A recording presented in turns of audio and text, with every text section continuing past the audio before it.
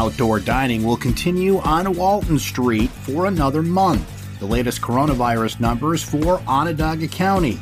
And legislation right down party lines. This is your Syracuse.com morning flash briefing for Thursday, September 3rd, 2020. I'm Brent Axe.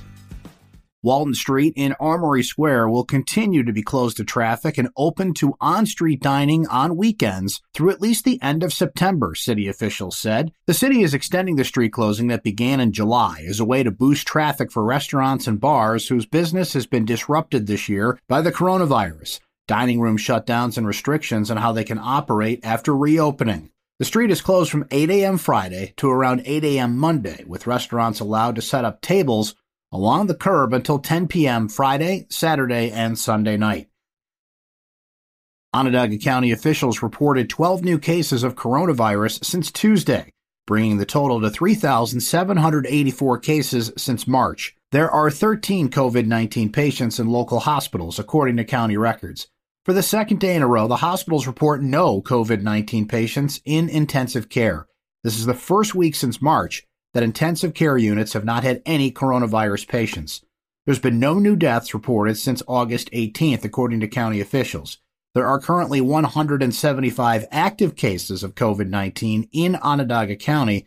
That's up 4 from Tuesday. According to the State Department of Health, an average of 1% of people tested in Onondaga County were positive for the virus during the 7 days ending on Tuesday. Onondaga County legislators voted along party lines to pass a resolution vowing to increase public participation and improve fairness when new legislative districts are drawn up following the 2020 census. But the measure requires only that legislators follow in the spirit of what is recommended. Whether that's enough to guarantee fair, nonpartisan legislative maps depends on who you ask. The resolution strongly encourages county residents who are not affiliated with either major party to serve on a 6-person commission that will redraw district maps after the new census numbers come in. The resolution also calls for increased public hearings and discourages the involvement of political consultants, lobbyists, and other partisans in the process. 10 Republican legislators voted to pass the resolution, with 1 absent.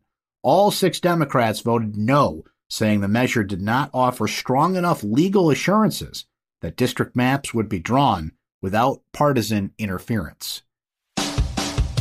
That's your Syracuse.com morning flash briefing for Thursday, September 3rd, 2020.